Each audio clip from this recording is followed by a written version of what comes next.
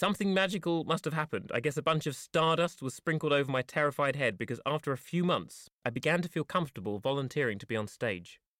I learned that performing in front of a group of people was safe, though I still wasn't able to deal with one person at a time. At this point, I may have unconsciously decided that finding one person to be in a relationship with was going to be impossible, so getting better at performing in order to become famous was essential.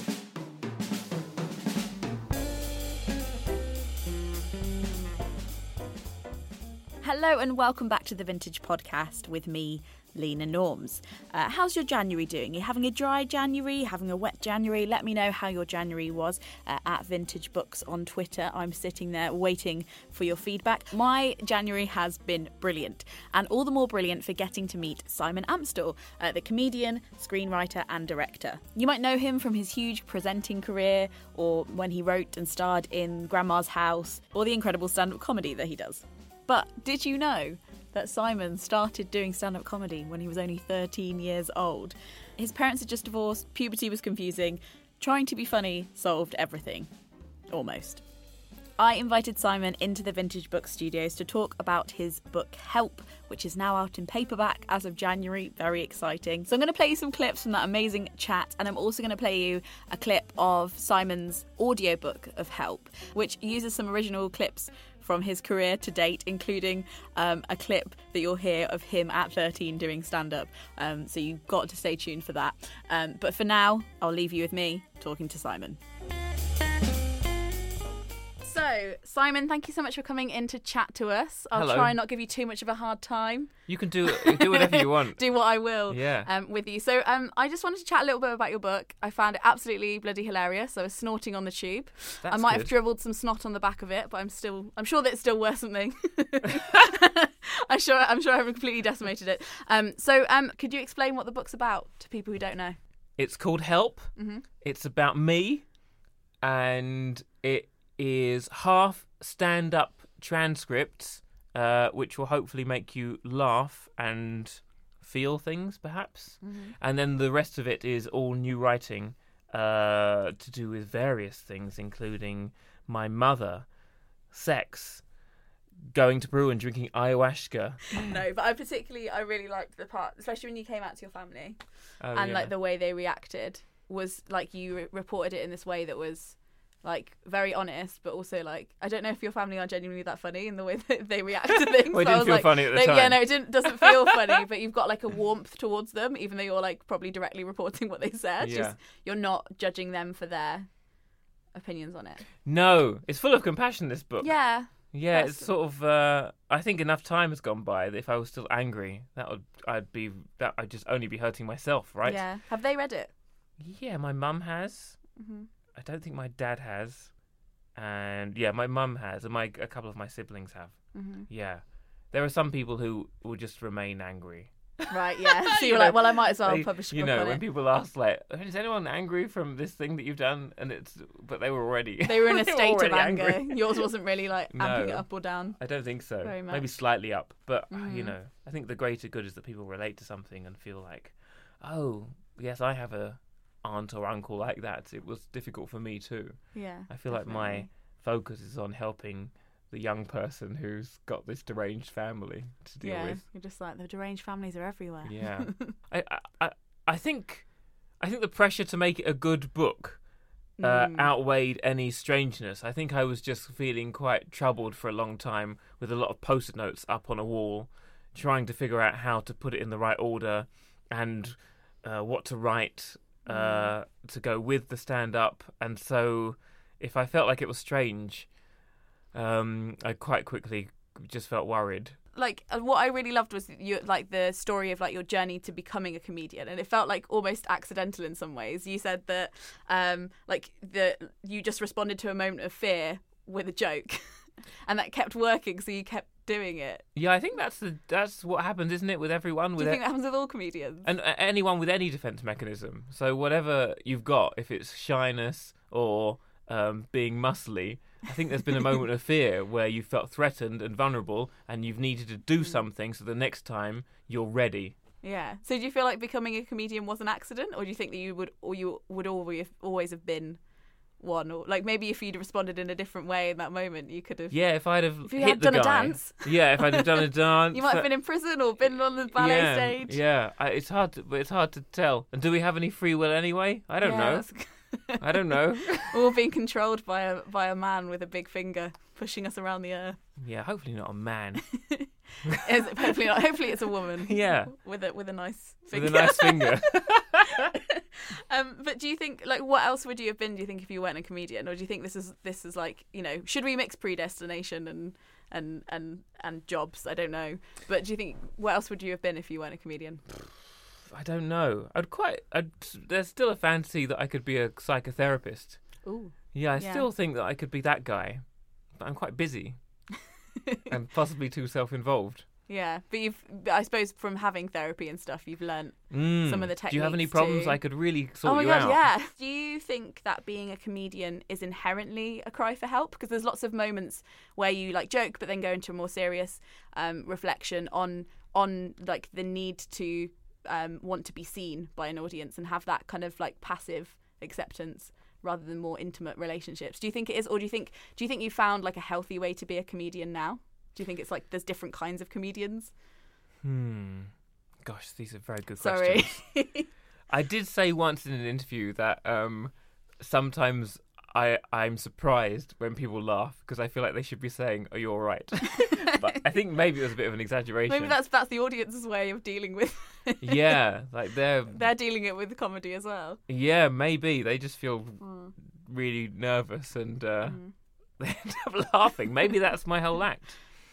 They feel nervous because they're such a troubled person on stage. No, none of this is true. No, I think the reality is that by the time you're on tour and you've figured out the material, you've kind of healed yourself through the writing of it by that point.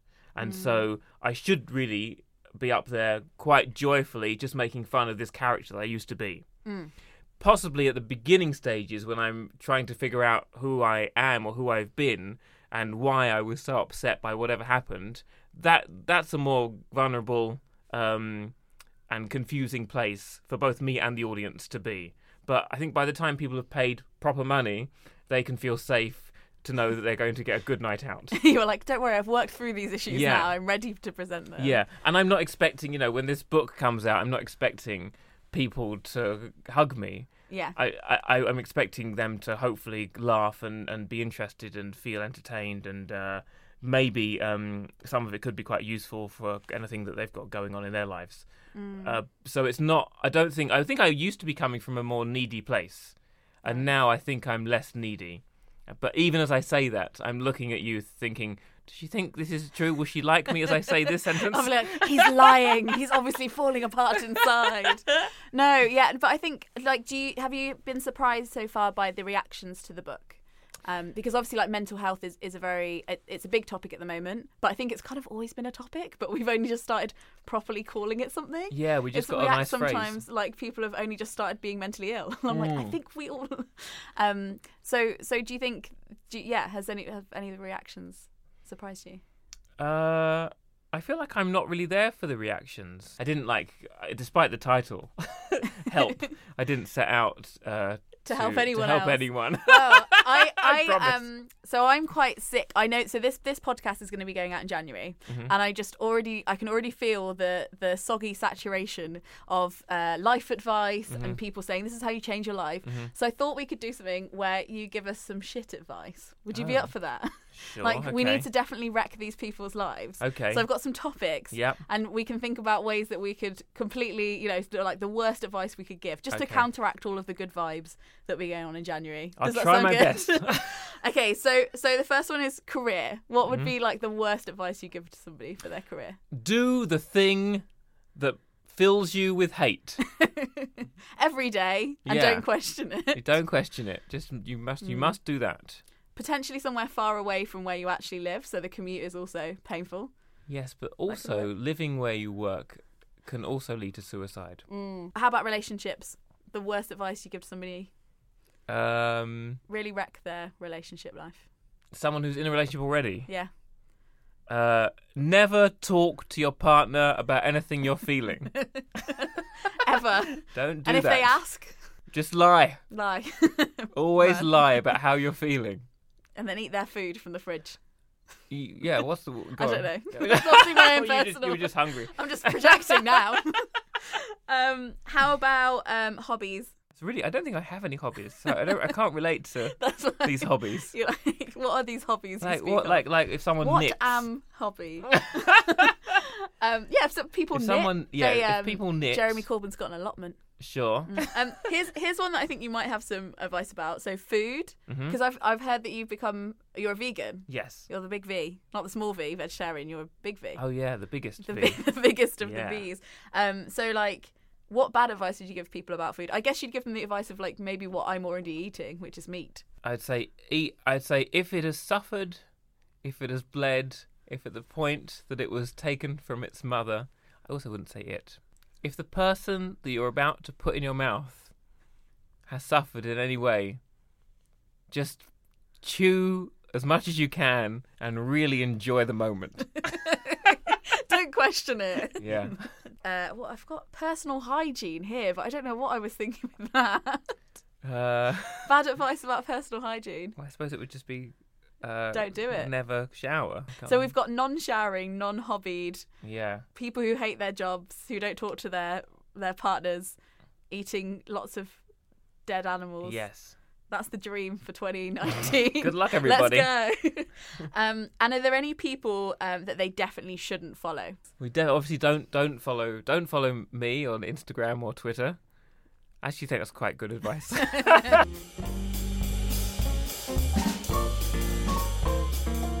Thank you so much to Simon for coming into the studio to talk to me. Now is that a full promised excerpt from the audiobook Help. Let's go. Chapter 1. Shy, funny, lonely.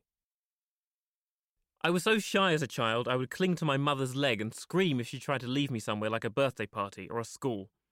I was terrified of anything that wasn't being at home. I remember Adam Edwards invited me to his 5th birthday party and I said I was busy. Sorry, Adam, let me check my diary. Oh, it's just impossible. I'm in Berlin. I really hoped I'd have a sister at some point because I was going to be too shy to find someone to marry. If there could just be someone born in this house who I could settle down with, that would be ideal. My mum and dad were advised by Mrs. Posner at the school parents' evening to send me to a Saturday morning stage school called Stardust to bring me out of my shell. I guess I must have said I don't want to go to Stardust, as I remember my mum saying, "What if I promise to sit outside the whole time you're there?" I have no memory of anything that happened in that class, just walking in and looking back at my mum sat in the corridor. Yet something magical must have happened. I guess a bunch of stardust was sprinkled over my terrified head because after a few months, I began to feel comfortable volunteering to be on stage. I learned that performing in front of a group of people was safe, though I still wasn't able to deal with one person at a time.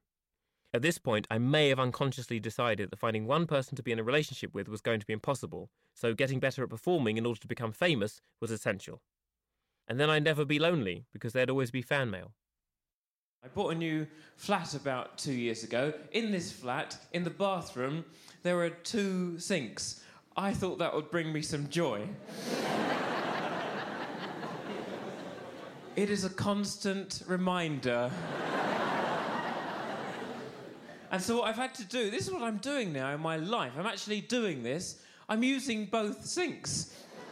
I now, every day, brush my teeth in the left sink, and in the right one, mainly cry. At 11, I was too old for Stardust and began attending the Harlequin Theatre School and Agency. I may not have continued my Saturday morning stage school education, but my favourite TV show, The Big Breakfast, had just started and looked like the most fun anyone could have. More than fun, it was unconventional. It looked like freedom. I still didn't have any conscious understanding of why I needed to be so free, but I took every class that Harlequin offered. Presenting a TV show wasn't taught at Harlequin, so I studied Chris Evans. I began to dress like him, even though he dressed like a clown. I hosted my own version of The Big Breakfast in my bedroom, doing links into a camcorder while holding a clipboard and making jokes about members of a crew who cheered me in my head.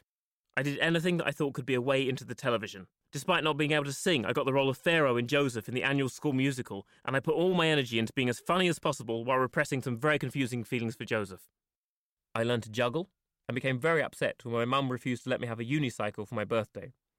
Eddie Izzard had been a street performer before he became a famous comedian, and if I couldn't unicycle, I felt it could hold me back. I went to see TV shows being filmed. My mum and I went to watch the National Lottery, even though it only lasted 15 minutes. I was thrilled by cameras moving across a floor. We went to watch the Vanessa Feltz show together, and I felt sure that despite it being a show presented by a woman in her 40s, 4 women in their 40s, and called the Vanessa Feltz Show, I should really be the host. The subject up for debate that day was, should I murder my husband? At the beginning of the show, the floor manager told us that the best opinion today will win a bottle of champagne. So there's everything to play for. Should she or shouldn't she murder her husband? 20 minutes go by and people say some very interesting things. And I, at about 14 years old, stand up and say, I think you shouldn't murder your husband because you could go to prison. And I won a bottle of champagne. At 13, I did my first stand-up gig at the Harlequin biannual variety show. 2 years earlier, I had sung and danced in the Chicago number Razzle Dazzle, wearing a silver sequin waistcoat and a matching top hat. I was actually the stand-in for a former student who didn't have time for the rehearsals, but apparently was going to perform the song on the night. I assumed he wouldn't turn up, but when the night came, he was placed centre stage and I was given a spot on the side, which was sold as generous. There was no need for me to be included, but I could dance along in the corner, dressed as a small version of the main singer, like a little monkey person. By the time my second chance at making a name for myself at the Harlequin variety show came around, I wouldn't even let puberty get in the way. My body kept trying to tell me that I fancied boys, and I had other stuff to deal with. My bar mitzvah, my parents' divorce, the biannual variety show. I didn't feel there was also time to fall for Leonardo DiCaprio from Baz Luhrmann's Romeo and Juliet. Better to begin a stand-up career and get into the television. Having now checked the dates, it seems Romeo and Juliet didn't actually come out until I was 17, so this is a false memory, and I apologise. I think the truth is I managed to repress any sexual thoughts from even awakening until I was 17, and then rendered helpless by the moving image of Leonardo DiCaprio's hair falling over his eyes as some fish swam by. It's possible I could have seen What's Eating Gilbert Grape at 13, but I think I only discovered Leo's early work much later. I'd go to the video shop and rent out every film with DiCaprio in. I remember thinking, there's going to be a record of this, it's a worry. People will say, you're in love with Leonardo DiCaprio, it says so on your video club card. When Titanic came out, I went to see it 4 times. Aside from the sexual attraction, I connected to the story of money getting in the way of love. My mum had remarried, and I didn't like this new stepfather character. I took my mum and grandma to the cinema to show them that true love was more important than financial security. At the end of the film, my grandma said, how could she leave such a rich man? He gave her a huge diamond and she left him for a boy who lived under a bridge? All he had was a pencil. Along with my DiCaprio premonition, I definitely had some complicated feelings for one of the boys at Harlequin. I hoped I was just impressed with his piano playing and ended up being groped in a shopping centre by his girlfriend. I wasn't sure why it was happening. She just kept grabbing my penis. We were supposed to be shopping. I was happy that she liked me because I thought it meant I was as attractive as her boyfriend, even though I couldn't play the piano.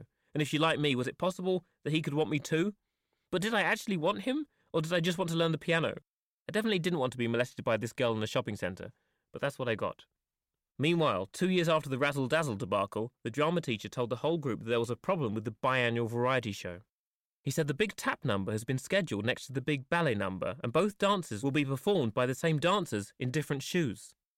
Rather than changing the running order, or making the bold choice of presenting a ballet number featuring children in tap shoes, or a tap number that nobody would hear, they thought if they could just cover the shoe change with something in front of the curtain for 5 minutes, everything would be fine.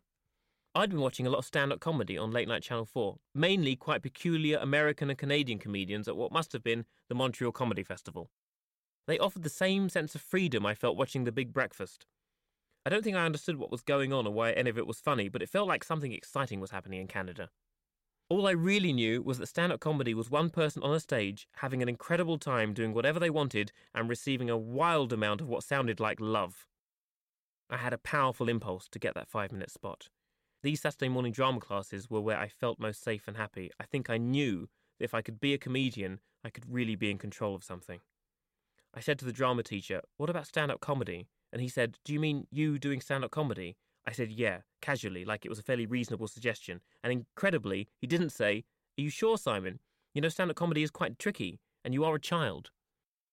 I have a wall in my flat now of various comedic inspirations, and the whole wall is a lie, because I didn't know who any of these people were on my wall when I was 13. If there was any truth to that wall, I'd just be putting up a sign that reads, parents divorced, learnt to juggle to stop mother crying. Why did nobody put a piano in front of me as a child? Then I could be a guy now who can play the piano in a bar, taking requests. There are no requests with juggling other than Don't juggle. So at 13, a vulnerable age when a lot of young people go into themselves and become shy, I'd done Shy already, and stand-up comedy didn't feel that scary. What felt scary was being fascinated with the way Leonardo DiCaprio's hair fell over his eyes, even though I hadn't seen it yet. I must have known it was coming. Quick, we need something to distract from all that beautiful hair blowing in the wind of the future. In preparation for my first stand-up set, I wrote some jokes and also stole bits from the Channel 4 shows I'd been watching. One guy had a bunch of enormous cards with words written on them. He showed a card with the word "this" to the audience and said, "Would you look at this? Has anyone ever seen this before?"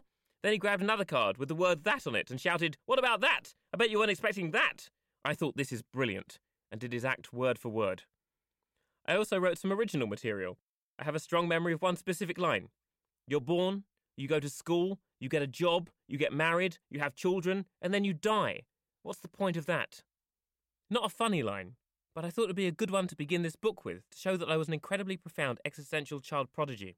I found the VHS tape of the show, and the line isn't there. I think I may have made the memory up. According to the tape, which we must trust, I walk on stage, very confidently, despite a multicoloured waistcoat, and say this. What about any green people? Have we got any green people tonight? You know, those environmentalists who care more about recycling their toilet paper than actually using it. It makes my stomach tense watching it.